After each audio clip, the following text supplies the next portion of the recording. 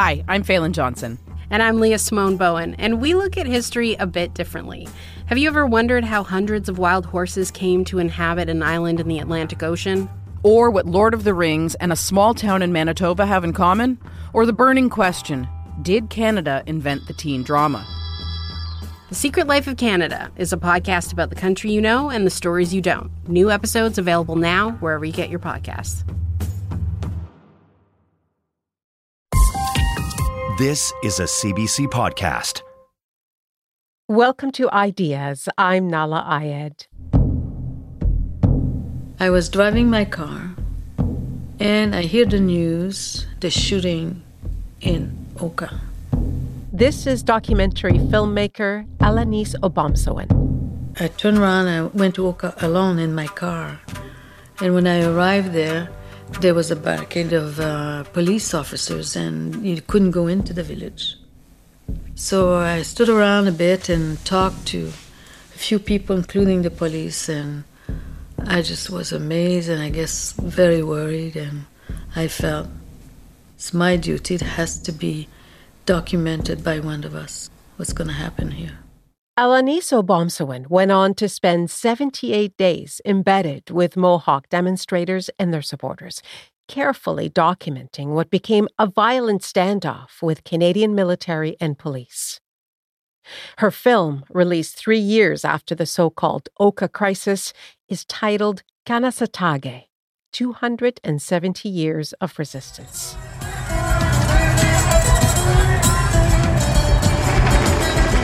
On September 26, after 78 days under siege, the people reach a consensus. They will walk out of TC. For the moment, we have to endure persecution. We have to endure our people being mistreated in the courts, in the jails, being beaten, being bayoneted. For now.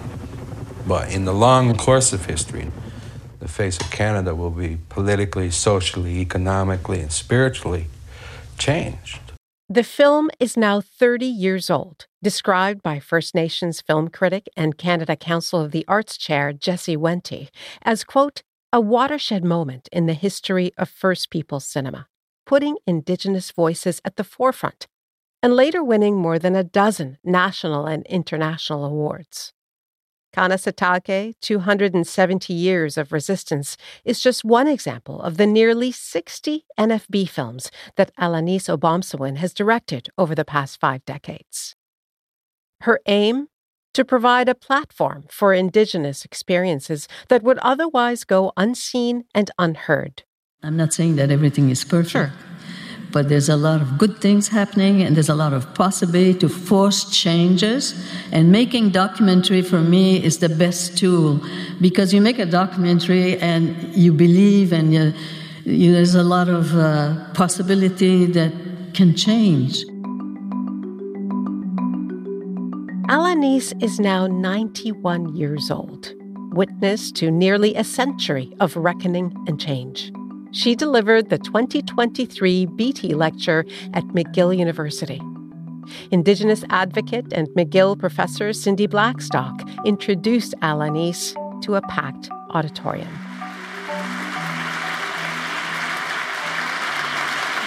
On August 31st, 1932, you looked up at the skies and you saw a solar eclipse.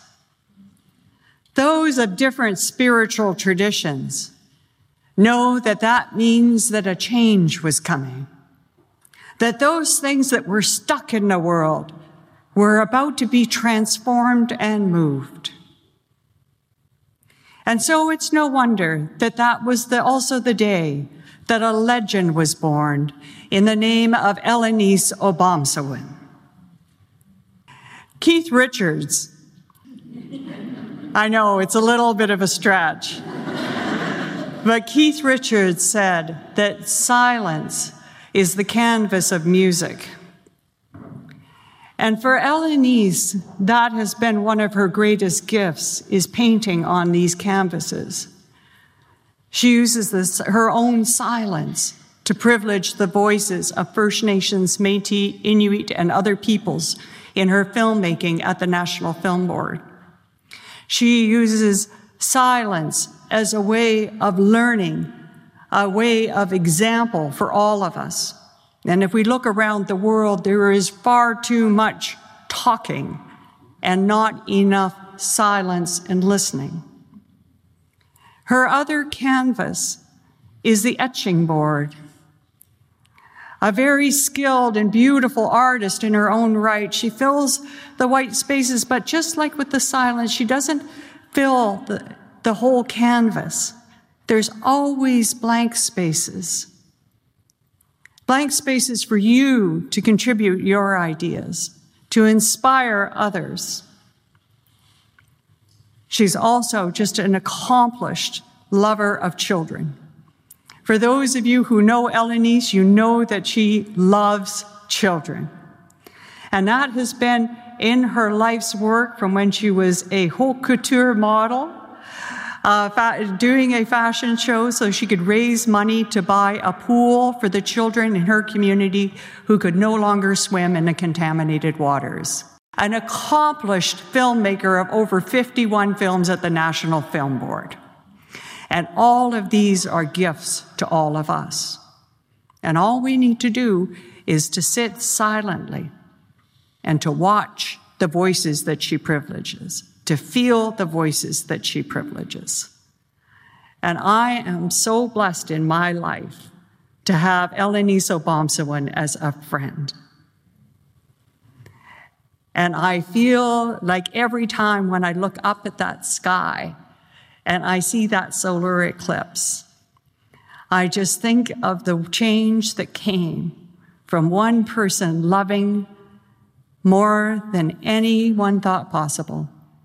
And that love comes out in everything that Alanis Obomsawin does. So please join me in welcoming the solar eclipse woman herself, the incredible Alanis Obomsawin.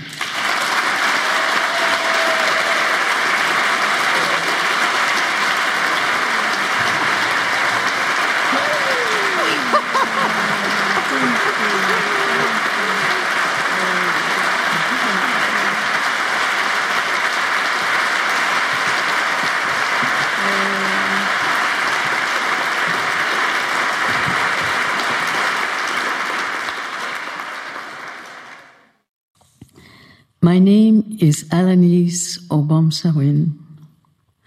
I am a Abenaki woman.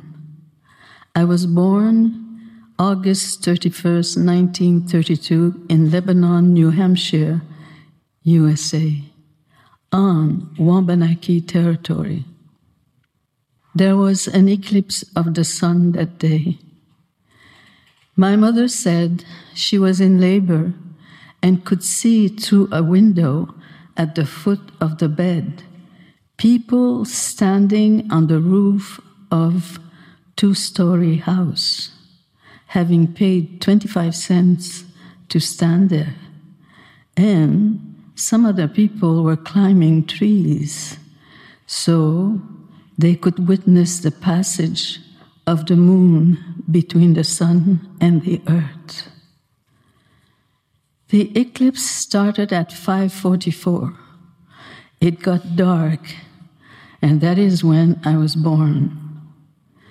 Later on, when I was 6 months old, my mother took me to Odanak, a Wabanaki community in Quebec, where my father and her were born. She left me with her sister, Aunt Jessie, and my uncle Levi. They had 6 children of their own. 4 of them were adults already. Roger was the youngest, and Genevieve was 6 months older than me. They looked after me when my mother had returned to the U.S. to work. I grew up in Odanak until school time. Then my parents took me to Trois-Rivières, and that is where I went to school, from grade 1 to grade 9, and then I went to a private school to learn how to use the typewriters and stenography. My life was miserable. I got beat up a lot and was constantly humiliated. My regular name was Maudite Sauvagesse Sale, or Goddamn Dirty Savage. I had 2 sisters who died as infant and 1 brother who died before I was born. Not long after I was left in Odanak, I became very ill. I was in coma. The local doctor said that I had just a few hours to live and that I should not be moved. During the night, as they were watching me, an old aunt of my mother came in. Her name was Marie-Jeanne Pocket. She had married my grandmother's brother, whose name was Jean-Baptiste Nagajois. She took out a blanket, wrapped me in it, and took me away. She kept me for 6 months. No one knows what she did. She saved my life. Abenaki, people from where the sun rises. The Delawares, who lived by the Atlantic Ocean, believed they were the grandparents of other nations because they were the first to receive the light of the sun rising over the sea. This was the East, where life begins. Our people travel all over their vast territories. They also cultivated the land. They looked up at the sky. They watched the stars and the moon, our grandmother, who predicted the weather and the time to cultivate and harvest.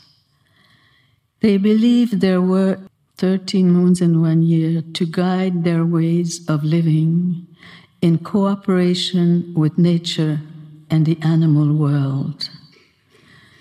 They knew about the summer and winter solstices. In the eastern township, on the Pinnacle Mountain, a sacred place for the Abenaki people, one can still see groups of large stones placed in circle to hold special ceremonies. The Abenaki, or Abenaki, are part of the Algonquin nations. They lived all over New England, in the Maritimes, and in Quebec. Different groups, each one with a different name, but all identifying as Abenaki nations. They lived by the side of the rivers, lakes, and the Atlantic Ocean. The archaeological finds in Maine, New Brunswick, and Quebec date back over 11,000 years. There were wars for 300 years.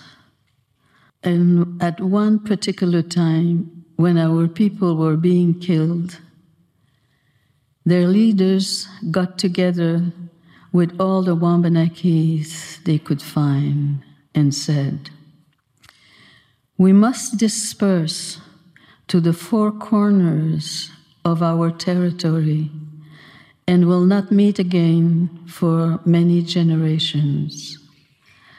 Try to remember something of our traditions and our way of life. Someday, our descendants will meet again and bring with them these memories so that the circle which has been broken will again be made whole." To symbolize this, they took the needle from the sacred white pine tree and placed them on a drum.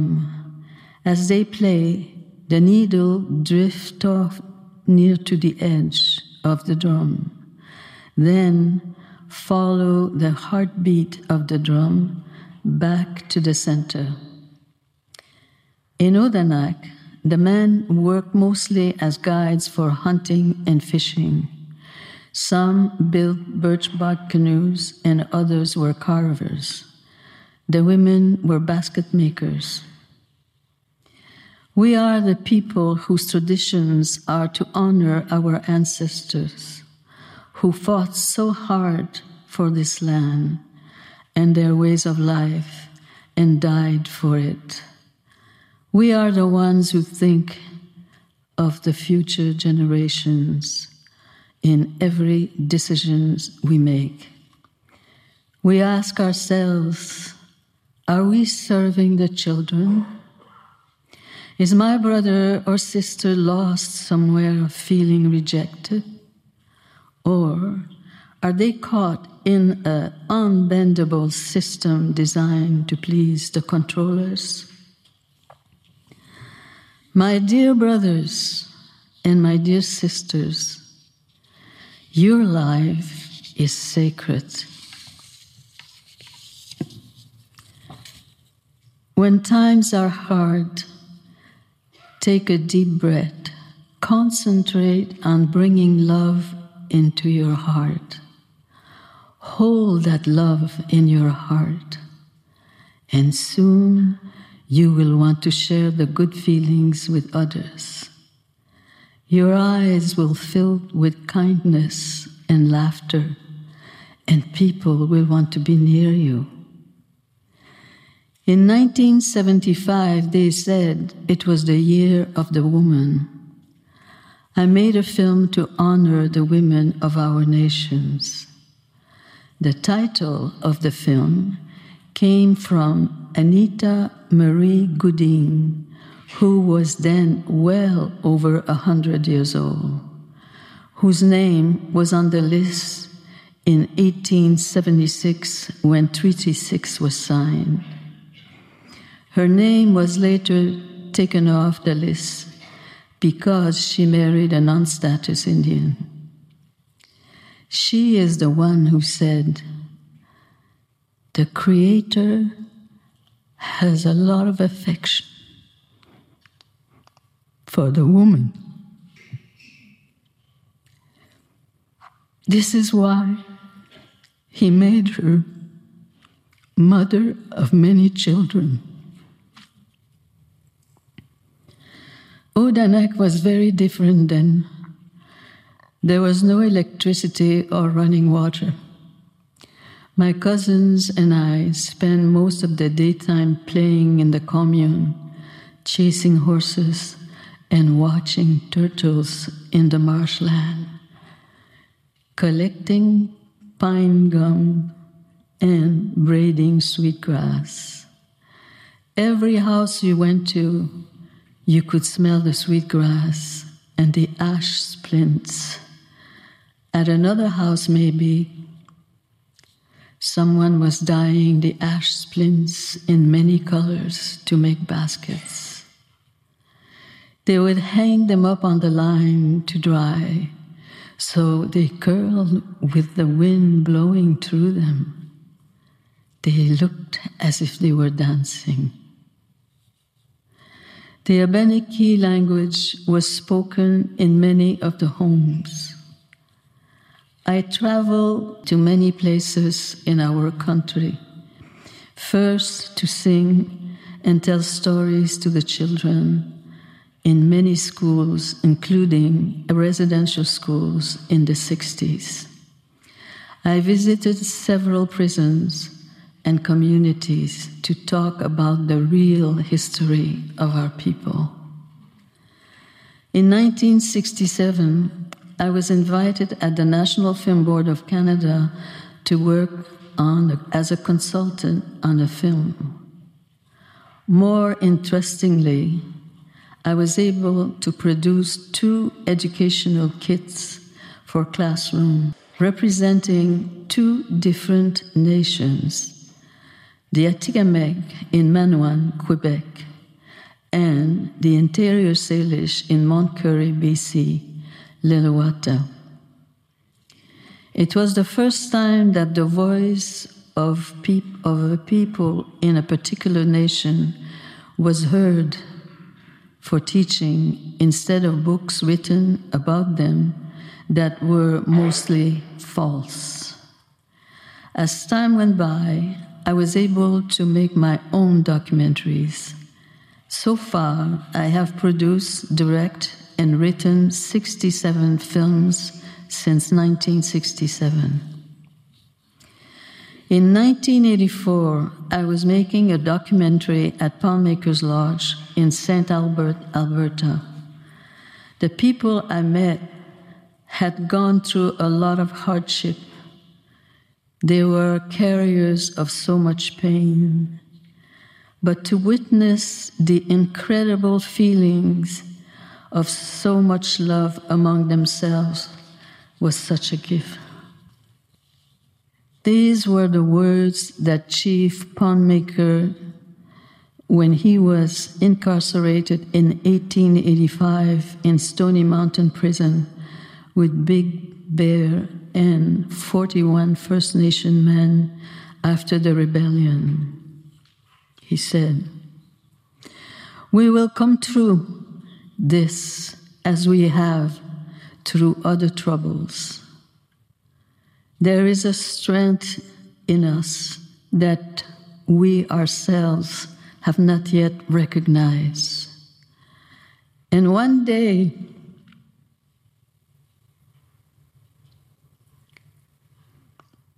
we will find a place in the world for our people again.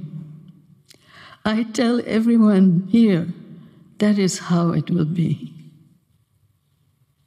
We have had many great leaders who came before us.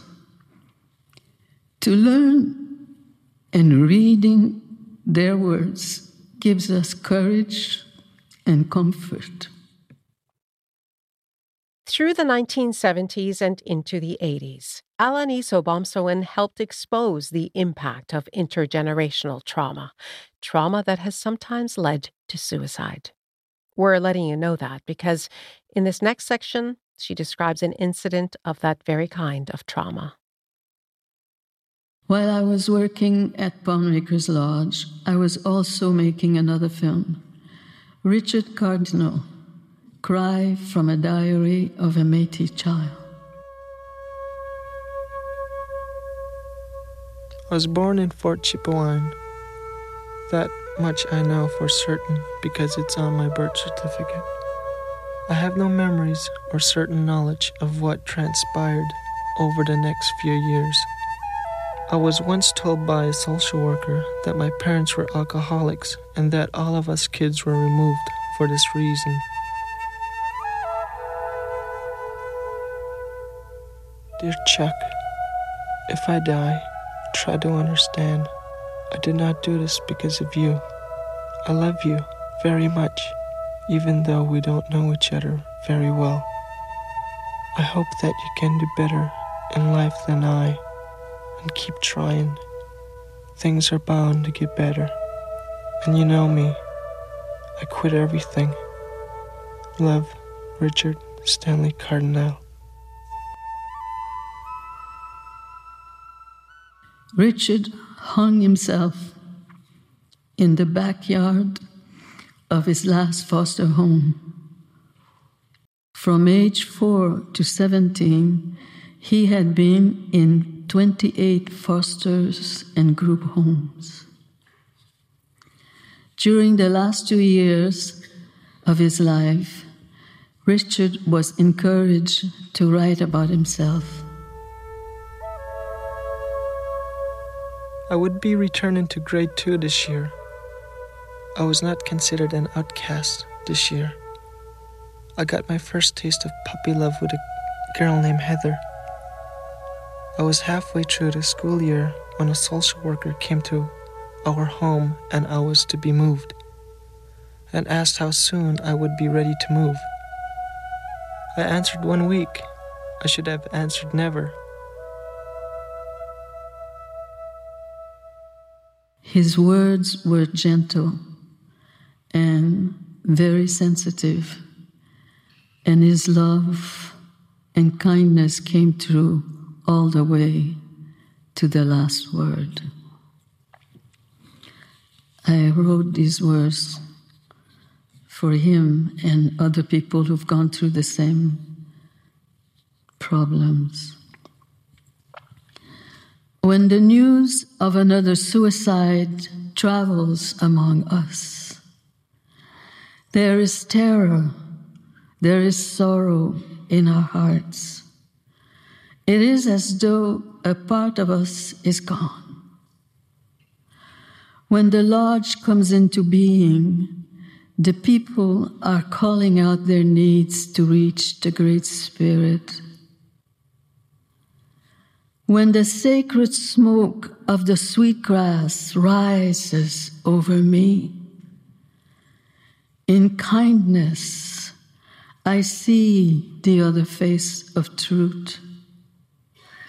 There is love, there is peace in my heart. A gentle day is here. Hey, hey, my mother, the earth. Hey, hey, my father, the sky. No, our people don't have to die. Someday they will find their place on earth again and feel the warmth of life and walk in a world of cooperation. Hey, hey, my mother, the earth. Hey, hey, my father, the sky.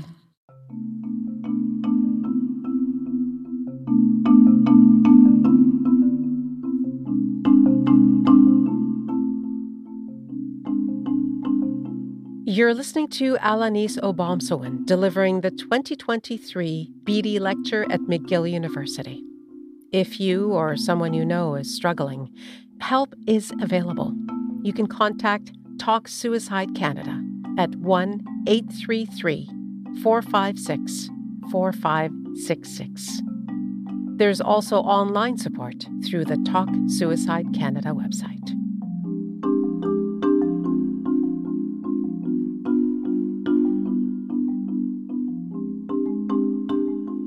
Ideas is a podcast and a broadcast, heard on CBC Radio 1 in Canada, on U.S. Public Radio, across North America on Sirius XM, in Australia on ABC Radio National, and around the world at cbc.ca/ideas.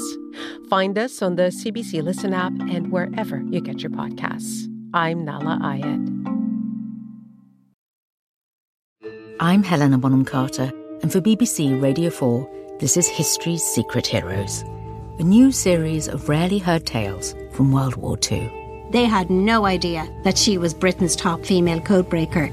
We'll hear of daring risk-takers. What she was offering to do was to ski in over the high Carpathian mountains. Of course it was dangerous, but danger was his friend. Subscribe to History's Secret Heroes wherever you get your podcasts. At age 91, documentary filmmaker Alanis Obomsawin has witnessed nearly a century of change. For 5 decades and counting, she's used her skills as a filmmaker and storyteller to privilege the voices and stories of Indigenous people across Canada. She's directed dozens of NFB documentaries and has at least 2 more in active production. In October 2023, she took time away from filming to deliver the Beatty Lecture at McGill University, giving the sold-out hall a glimpse into what drives her life's work. In 1990, I covered the Oka crisis, Kanesatake 270 years of resistance. I witnessed the spirit of courage to many people who were part of the resistance. The nights in Kanesatake were always scary. There were many fights between the soldiers and the warriors. Plus, for about 8 days, the soldiers were calling me a squaw every time I came in front of the barbed wire. Needless to say, I was in great danger. One night, when the army had sent a flare that landed close to the people sitting by a fire, all hell broke loose. When we were filming the scene, in the middle of this scary chaos, I heard this woman singing and comforting her child. I said to the cameraman, "Turn the camera towards this woman." Mom, what's that thing? Nada. I know it's a bomb, Mom. Yeah, it's some kind of bomb. What happens if you touch it? Don't go. It's poison, I guess. What's poison? Makes us sick. We don't know what it is, first of all. The flare went up and this thing landed next to me. We're sitting here. Look, Bruce is laying there relaxing. And here, and this thing made a big noise in the ground like a big thump. And if it had killed either one of us, I mean, I know everybody in there would be dead.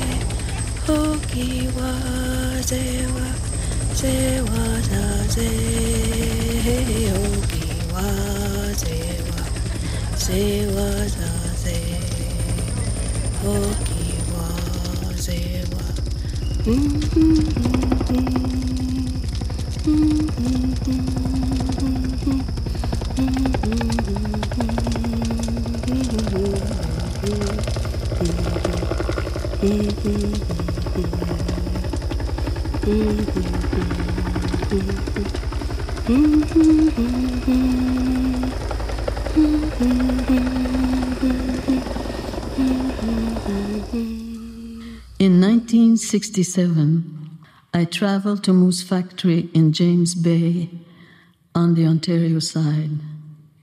I lived with the children in Horden Hall and visited the residential school every day. The film is called Christmas at Moose Factory. Moose Factory is on an island located in Moose River among the tidal flats of James Bay's lowlands, opposite Moosonee. The village has a population of about 1,500 people, Crees of the Algonquin Nation. The children of Moose Factory speak Swampy Cree and also English as their second language. Here, they speak with their drawings about life around them and how they feel when Christmas time comes. This is my mother making bannock. She's ready to put it in the oven. When it's ready, we take one. I like to drink tea, coffee, orange juice, Coke, and ginger ale, and Pepsi, and homebrew. This is my house and my grandmother's tent. This is me and taking my dog for a walk. I continue making documentaries in those days. Everything was so full of pain and dangerous. It was hard for our people to imagine change. My dear brothers and sisters, we are all born with a gift, and to each one of you, your life is sacred.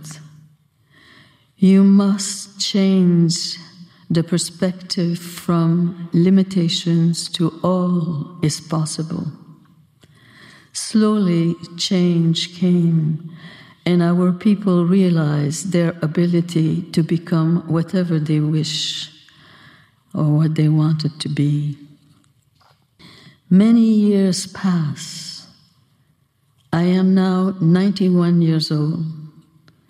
A few years ago, I told myself, everything has a reason.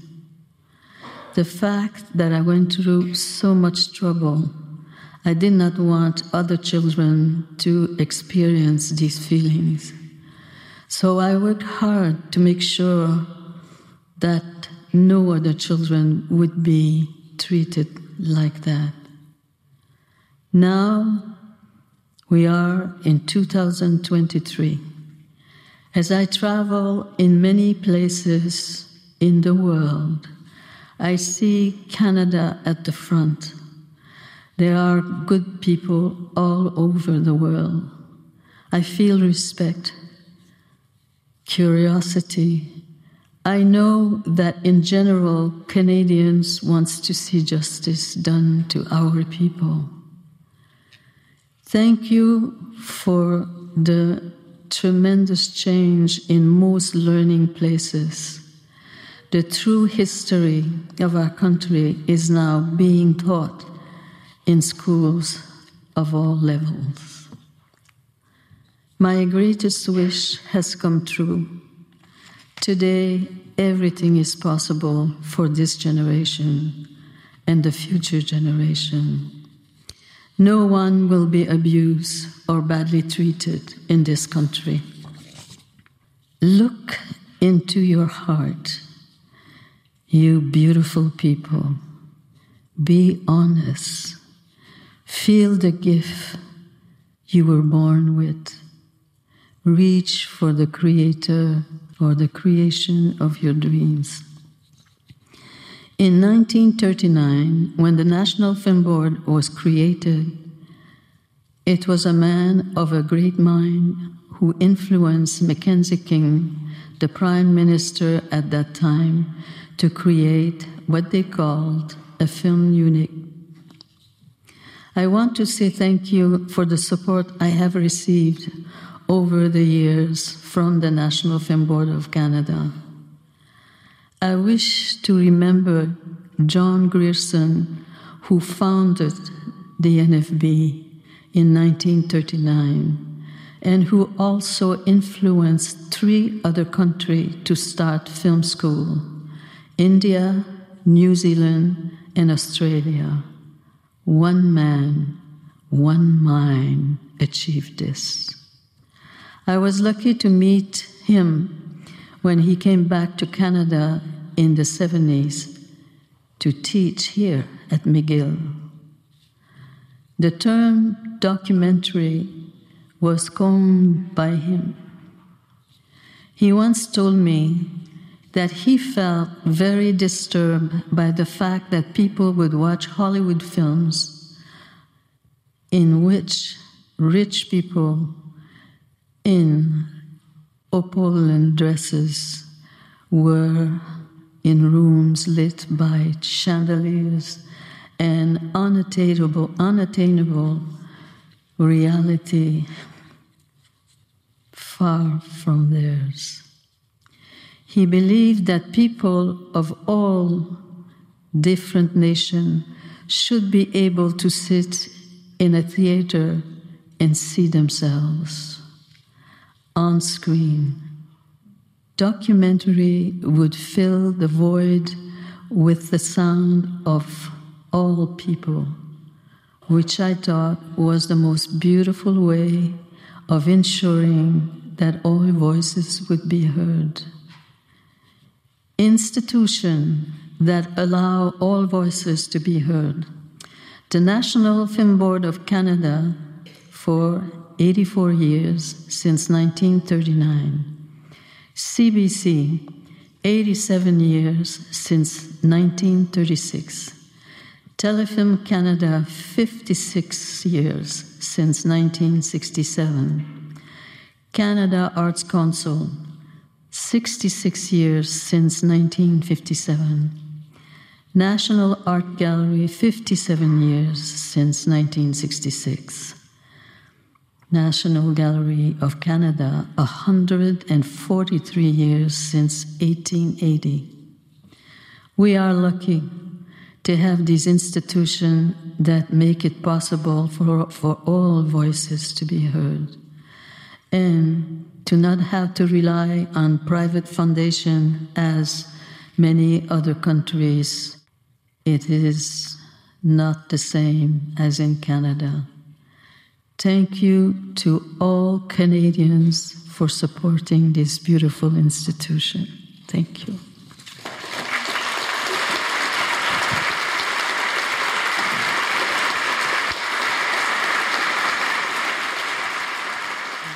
Legendary documentary filmmaker and artist Alanis Obomsawin.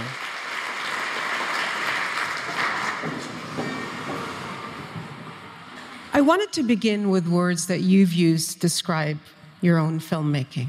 You've described your films as a, quote, a mirror for this country. You have now been holding that mirror for more than half a century. That makes me an old lady. What is, after all of these years, what is it that we should be seeing in that mirror? Well, as you know, I'm still working. There's no way, as long as I have my health, I'll be working. I never get tired of hearing people telling me about their life stories. And as you probably know, I do a lot of interviews, just sound, before coming in with a crew. And as I do a lot of mentorship, I keep telling young people that I think they don't want to bother because they love the camera. So I try to explain to them that when someone is telling a story about themselves, they don't have to worry about 5-6 people that they don't know with cameras and stuff like that. It's a very different feeling. And for me, it's so sacred. It's the voice of the people. It's the voice that when you feel at ease and not worry that you're being used or abused, you are different. And many people, they tell me their life stories, and I compare it to the sea, just like the waves. You know, if the wave is enraged, it's going high. It's the same thing with the voice. If someone tells me something really sad, the sound changes. And it's so moving. Then they go on to another period of their lives. And again, the change through the voice is superb. And I keep telling people that. But I know that in general, people say, I'm just coming with the camera. Yeah. But I think it is unfortunate because it takes away something very personal and very beautiful from the story. Yeah. And this is what I still do, and I'm telling you, I never get tired of listening to people. And yet, long before you became a filmmaker, you were always a storyteller. You were traveling to schools, as you mentioned, and to prisons, and to places where not only you were listening, but you were also telling stories. Can you take us to the moment when you realized that this was a role that you were going to play in life, a primary role? I never thought that I was going to do something a certain way. But I think that the idea of hearing people comes from when I was a child in Odanak.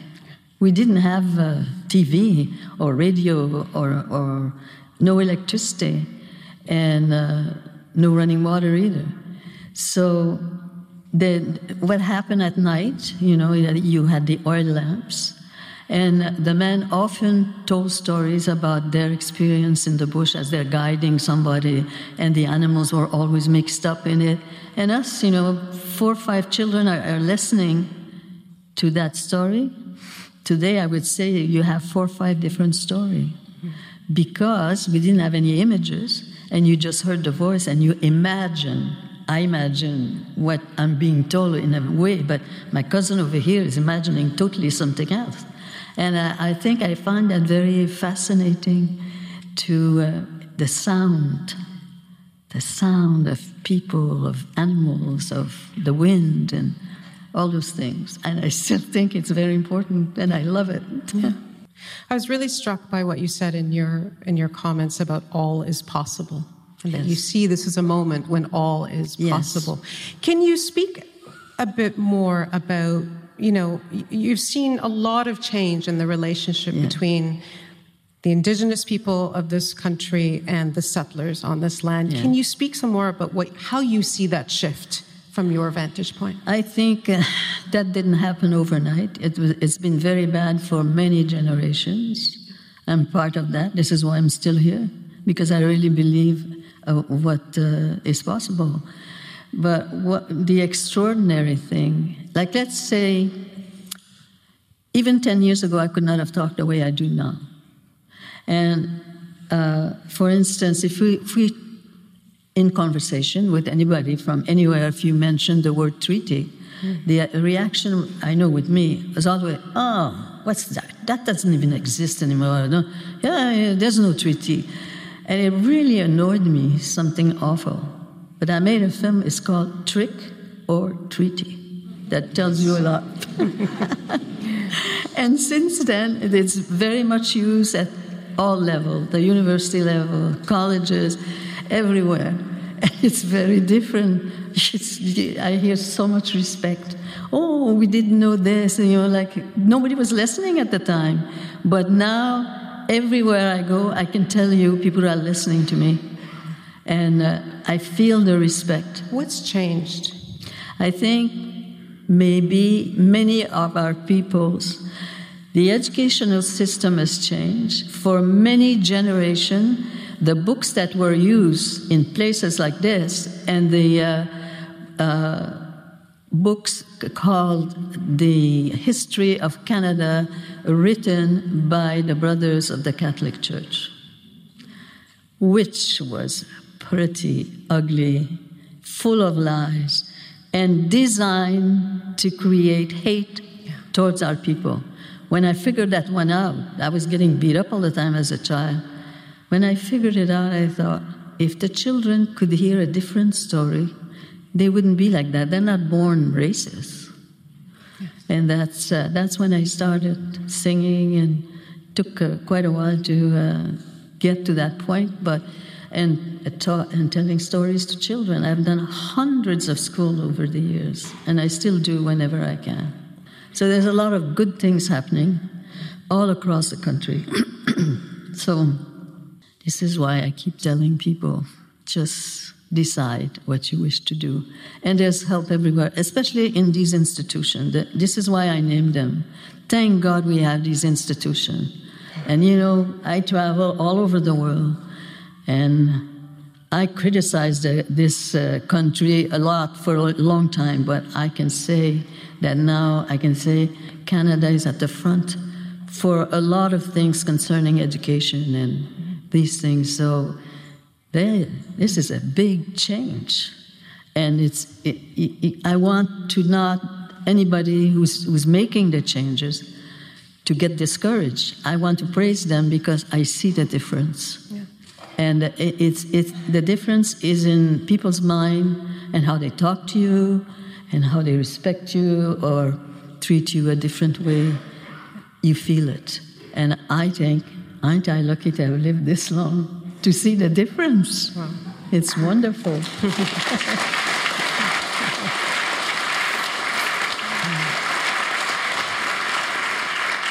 Not at all to take away from what you've just said and the positivity of that, but when you look forward, what still needs to change?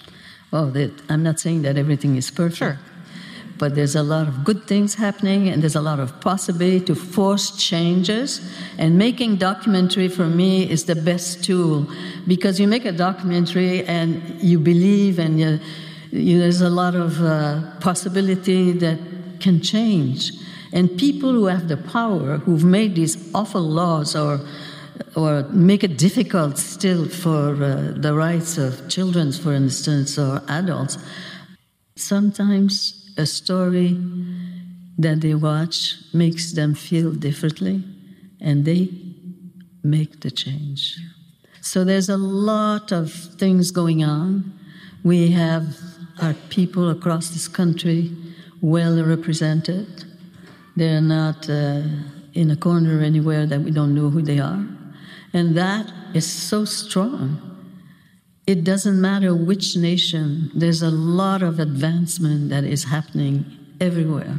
But what do you look forward to in terms of a genuine sign or evidence of a genuine attempt at truth and reconciliation in Canada? Well, you're not going to believe me, but it's happening. I don't know if what we want exactly will come to. I think it will. And I never thought that, for instance, I could be part of a group with the government that we criticize and, all that stuff, that they're listening to you and they're listening. We have some of our own people who are working there. There are the possibilities and the strength is there. I'm not saying it's going to happen tomorrow, but you watch out. Wonderful. You said you're not done yet. Just as a final, you said you're not quite done yet. And I want to ask you as a final question, when will you feel like you've played the role that you need to play and you can stop making film? Or is that ever going to happen? It's never going to happen because the role I'm playing, I'm discovering and I'm hearing and I'm helping a lot of other people. I love it. And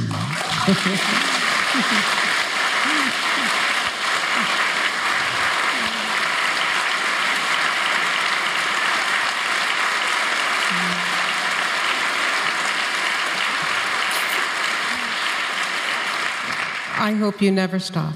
Thank you very, very much for taking our questions. Thank you, Wonderful everybody. to be with you tonight. Thank you.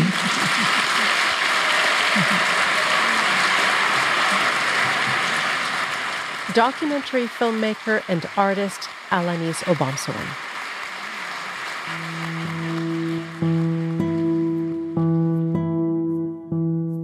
Her NFB films are available to stream for free through the National Film Board of Canada.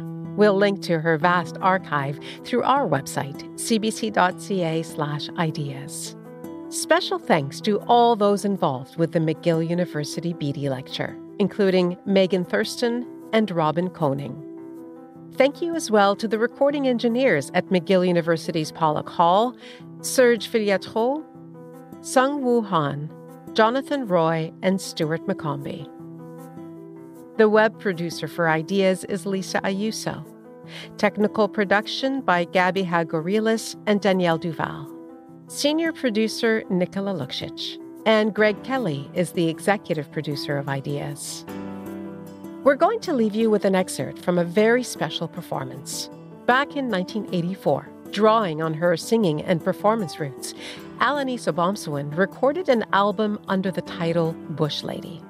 Then, 33 years later, at the age of 85, she performed songs from that album at a live concert in the Netherlands.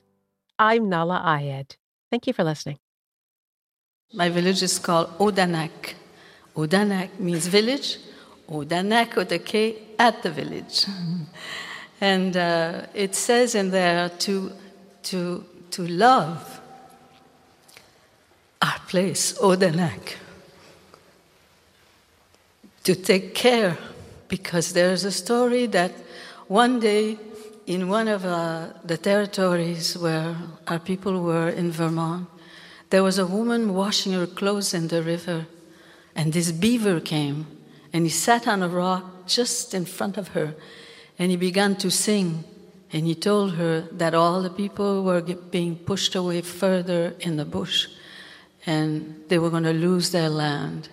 And it really happened. So this song about Odanak tells us to remind us and not let it happen again.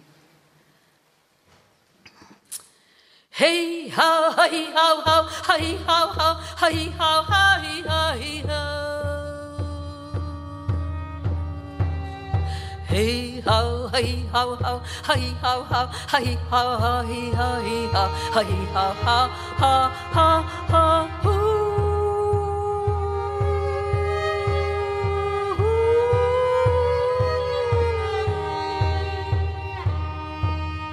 Hey, bush lady,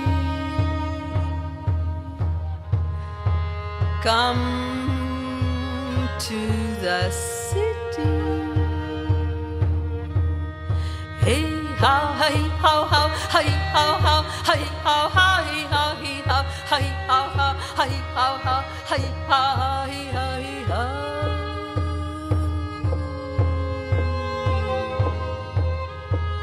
City,